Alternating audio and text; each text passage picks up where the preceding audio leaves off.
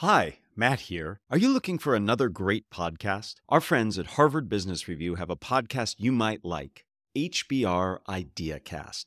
Every Tuesday, they bring you the world's best business and leadership experts to help you manage up, manage a business, and manage yourself. I had a fantastic time being a guest on IdeaCast. We had fun discussing specific skills for spontaneous speaking, like making small talk and giving feedback, and how to manage speaking anxiety. I always learn so much from IdeaCast, and I know you will too.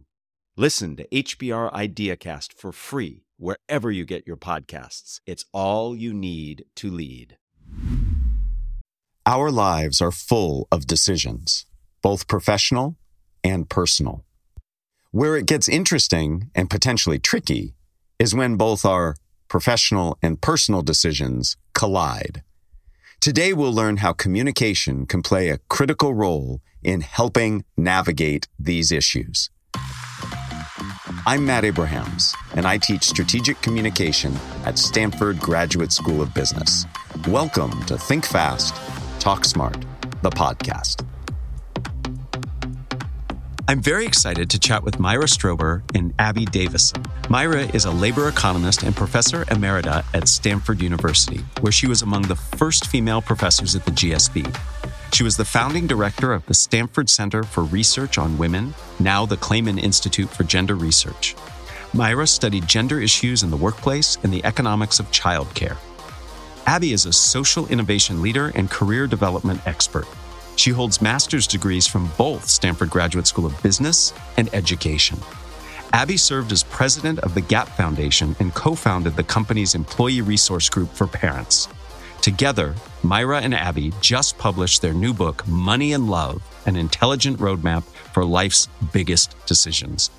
Welcome, Myra and Abby. Thanks for being here. I am super excited for our conversation. Well, thank you. So excited to be here. Great. Let's jump on in. One way we define our lives is through the professional and personal decisions we make. We often get advice to not let money concerns influence our decisions about love and never to allow love to influence our decisions about money. Myra, your new book is titled Money and Love. I assume you've thought about this advice and might have some opinions on it. Is it good advice? No, it's not good advice at all. Separating money and love is not a good idea. I have had about 40 years to think about this. And in my class at the Graduate School of Business on work and family, each semester I realized how important it is to intertwine love and money. Love decisions, although people fight against this sometimes, love decisions do involve money. If you want to know who to marry, if you want to know how many kids you're going to have, all those decisions involve money. And money decisions involve love.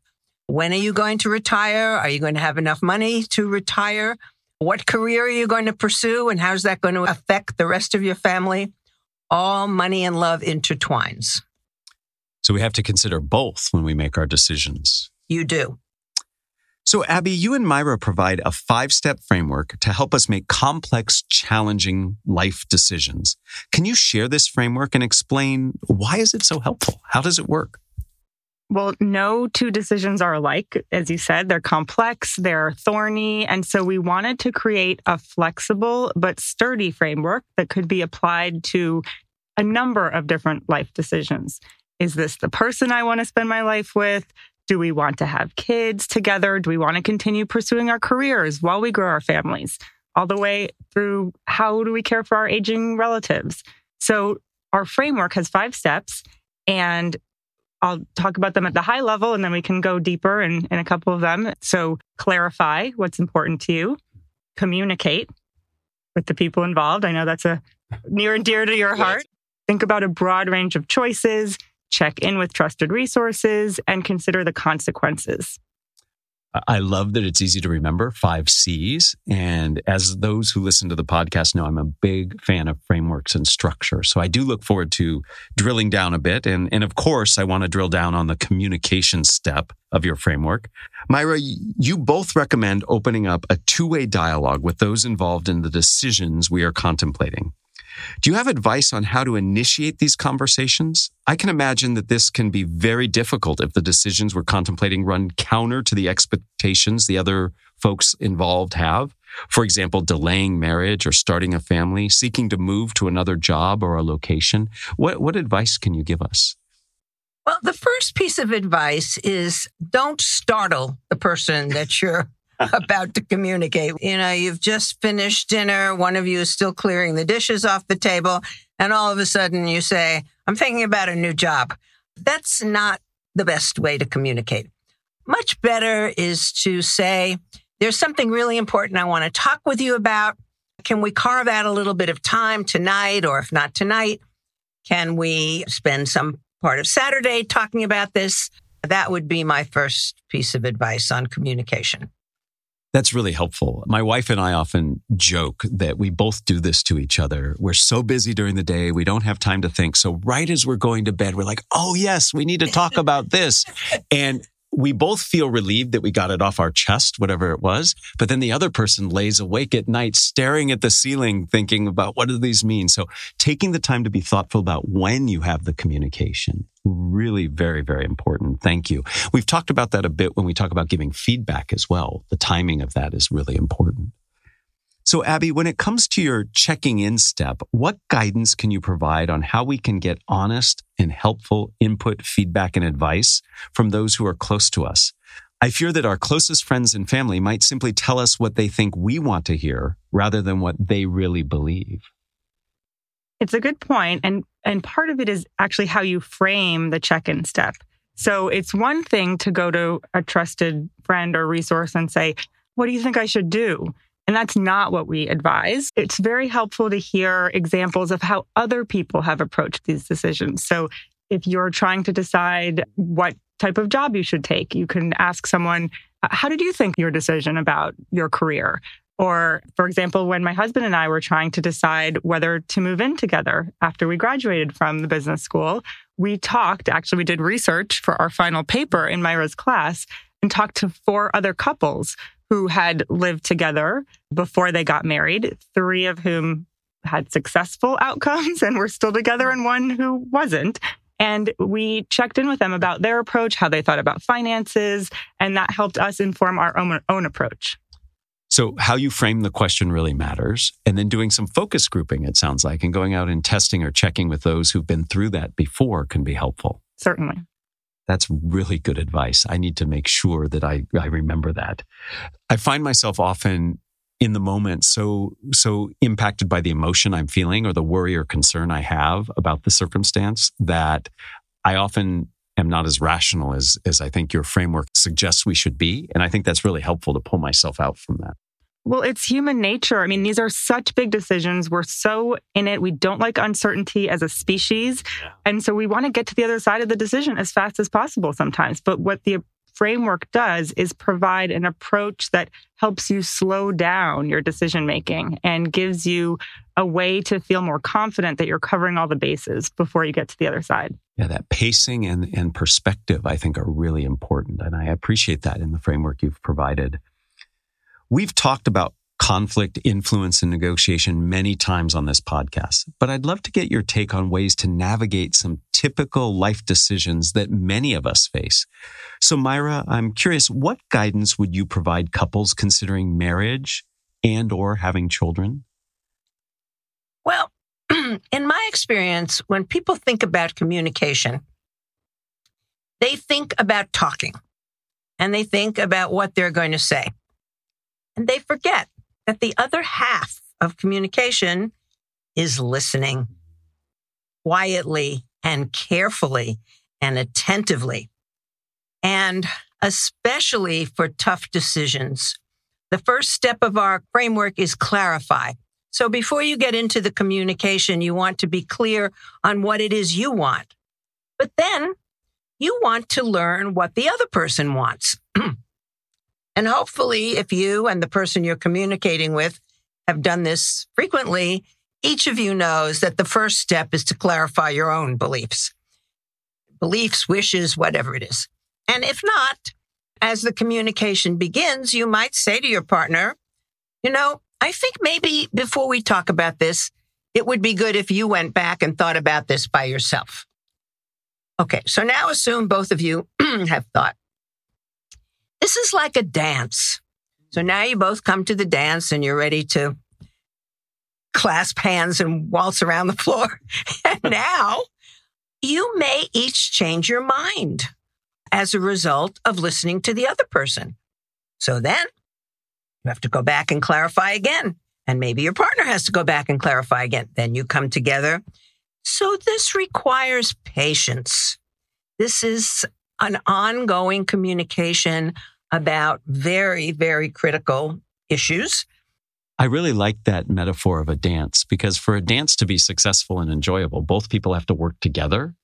And although I don't have really good rhythm, nor am I a good dancer, you really do have a pace and a timing for things. And I appreciate the advice to be clear on what it is you're asking for and to be patient. I also heard you say you have to be willing to be adaptive and change as you learn more information. Really, really helpful. So Abby, let's change more to talk about career. How should we be thinking about proposing a major career change with our partner? I'm thinking about things like quitting a job, moving to a new location, taking on more responsibility and more work time. How should we think about those situations? The first thing to realize is that those decisions, if you're in a relationship, maybe you even have kids or other people living in your household, that your career decisions are going to affect the whole ecosystem.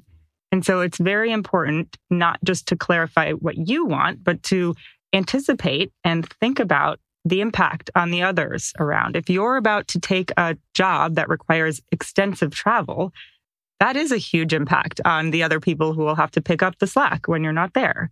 So it's critical to engage in these conversations in a way that provides the space for everyone to voice their concerns, their hopes, their dreams. And I find personally that getting out of the day-to-day, so actually leaving the house with the piles of laundry and the dishes in the sink, is really critical. My husband and I have had really important conversations. We actually both just made big career changes. And some of our best conversations that led up to these changes happened on hikes. So we would go out on the weekend. We'd let our kids run ahead of us. I remember one conversation where he had just left his job as the CFO of a tech company, and he was getting headhunted by recruiters for other CFO jobs. And he said, I don't know, I'm getting these calls. Should I take them? And I think he kind of expected me to say, sure, go for it. But I said, I don't know. Do you want that? It doesn't, based on what you've shared before, it doesn't seem like that's something you'd be too excited about. And he said, you're right.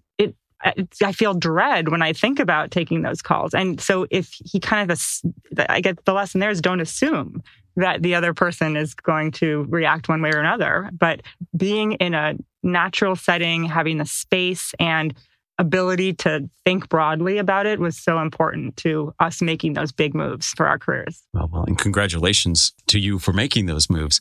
What I'm hearing is perspective matters. Your perspective, considering everybody else who's engaged or involved in these circumstances. I like the ecosystem model that you talked about, but also being open to somebody else's perspective in that communication, not just expecting they're going to say one thing versus the other.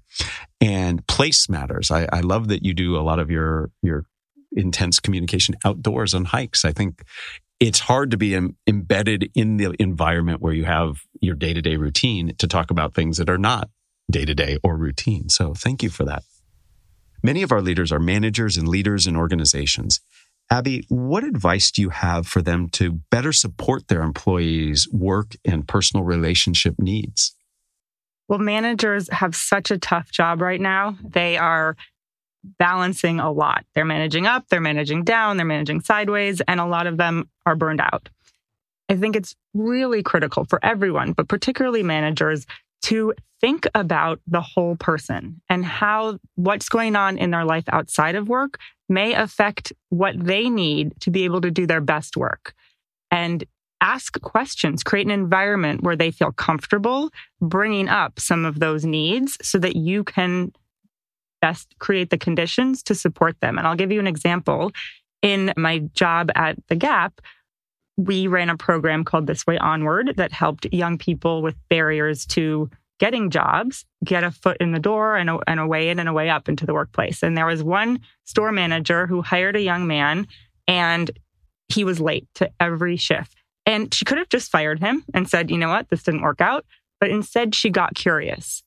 And she said, hey, I've noticed that you've been late to every shift. Can you tell me a little bit more about what's going on? And he said, you know, my dad works the overnight shift. My mom passed away, and my dad really depends on me to get my younger brother to school. And I have to take 2 buses to do that, and then they take the bus back. And then by the time, you know, the last bus leaves, I can't be here for the start of the shift. And she said, oh, so if we shifted your start time a few hours, would that be better? And he said, yes. And then he became her star employee. And so that example illustrates that rather than having a knee-jerk reaction and just saying, you know, this isn't working, getting curious and finding out what's underneath some of the challenges could have a really transformative impact.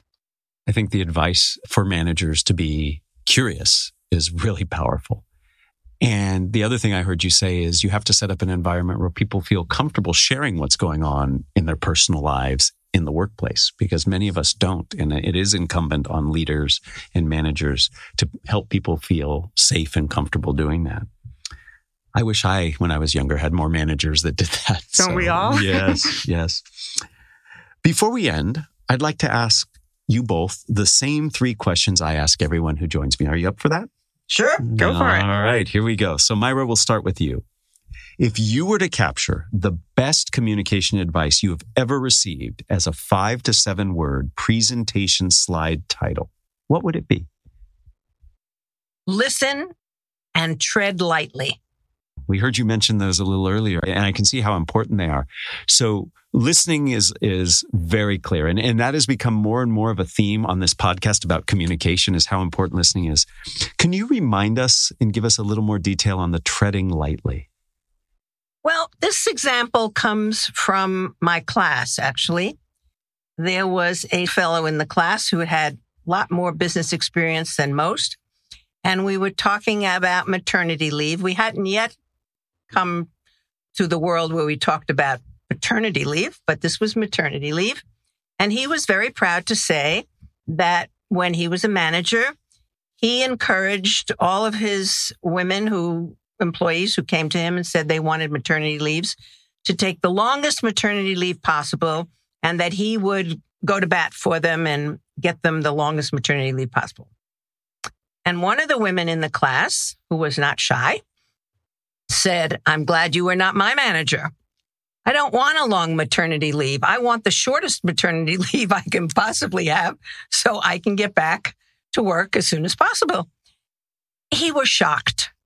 And in the course evaluation, he wrote that this was the most informative part of the class for him. And he realized that he had to listen, that he couldn't just assume that his employees wanted one thing or another. And so I think the listen part is so important. Right. And then what I hear in the tread lightly is you can assert or you can ask, right? And by asking, it's a little more tentative and you can learn more from that. And that's really powerful. So I'd like to move to question 2, and we'll start with you, Abby. Who is a communicator that you admire and why? Well, I am a big Peloton person. And so for me, Robin Arzon, who is the first instructor and now does a lot more at Peloton, is very impactful. She's authentic, she's confident, and she makes me feel really good about myself when she's making me work real hard. So a lot of inspiration and motivation. Of all the people we've talked to and asked this question of, nobody has mentioned a Peloton instructor, but they are absolutely motivational. I have done some Peloton and I absolutely agree. Very good communicators. Myra, can I ask you the same question? Who's a communicator that you admire and why? Well, my answer is probably more common. I admire Oprah. I love to watch her interviews. I think she really listens. Yes. And she takes people wherever they're at and makes you understand that it doesn't matter whether you agree with the person you're interviewing or not. You need to help the audience understand where that person's coming from. She does that. She's vulnerable. She talks about herself. She lets you know about herself. She asks great questions. She's my model. Amazing communicator, for sure. In my strategic communication classes, we'll use her as an example. The part there that I want to highlight is she connects the audience to the people she's talking to. And that's really, really important in communication. Thank you. All right. Our third and final question, Abby. What are the first 3 ingredients that go into a successful communication recipe? I think the conditions are so important. So the idea of getting in a place where you are physically able to communicate, emotionally, mentally, all of those pieces really matter to set up a good communication. The second I would say is to give grace to the other person that you are talking to. Don't make assumptions, tread lightly, give them the benefit of the doubt. And then the third, I think, is to have patience. These big life decisions don't need to get solved overnight. And it may take a number of conversations, and you might have to come back to the topic because things are getting heated, and that's okay. Good communication doesn't always look pretty and elegant. It can get messy and awkward and uncomfortable, and that's real. But having faith that you'll get to the other side of it together is important to the recipe. So many important things there. What I took away immediately was this notion of good communication can be, and in some cases should be, messy. And from that, you can get some honest, really clear results. And the idea of making sure you're in the right place and that you give yourself and your partner grace, really, really important. This has been phenomenal. Thank you, Myra and Abby. Your 5 C's framework is incredibly helpful. I'm already thinking about how I can apply it here in my work, but also at home. I've got a wife, I've got teenagers, I've got aging parents. This framework can be really helpful, not just for me, but to everybody listening. And I wish you great success on your new book, Money and Love, an intelligent roadmap for life's biggest decisions. Thank you. Thank you. Thanks for joining us for another episode of Think Fast, Talk Smart, the podcast from Stanford Graduate School of Business. This episode was produced by Jenny Luna, Ryan Campos, and me, Matt Abrahams. Our music was provided by Floyd Wonder. For more information and episodes, find us on YouTube or wherever you get your podcasts. Thank you, and please make sure to subscribe and follow us on LinkedIn.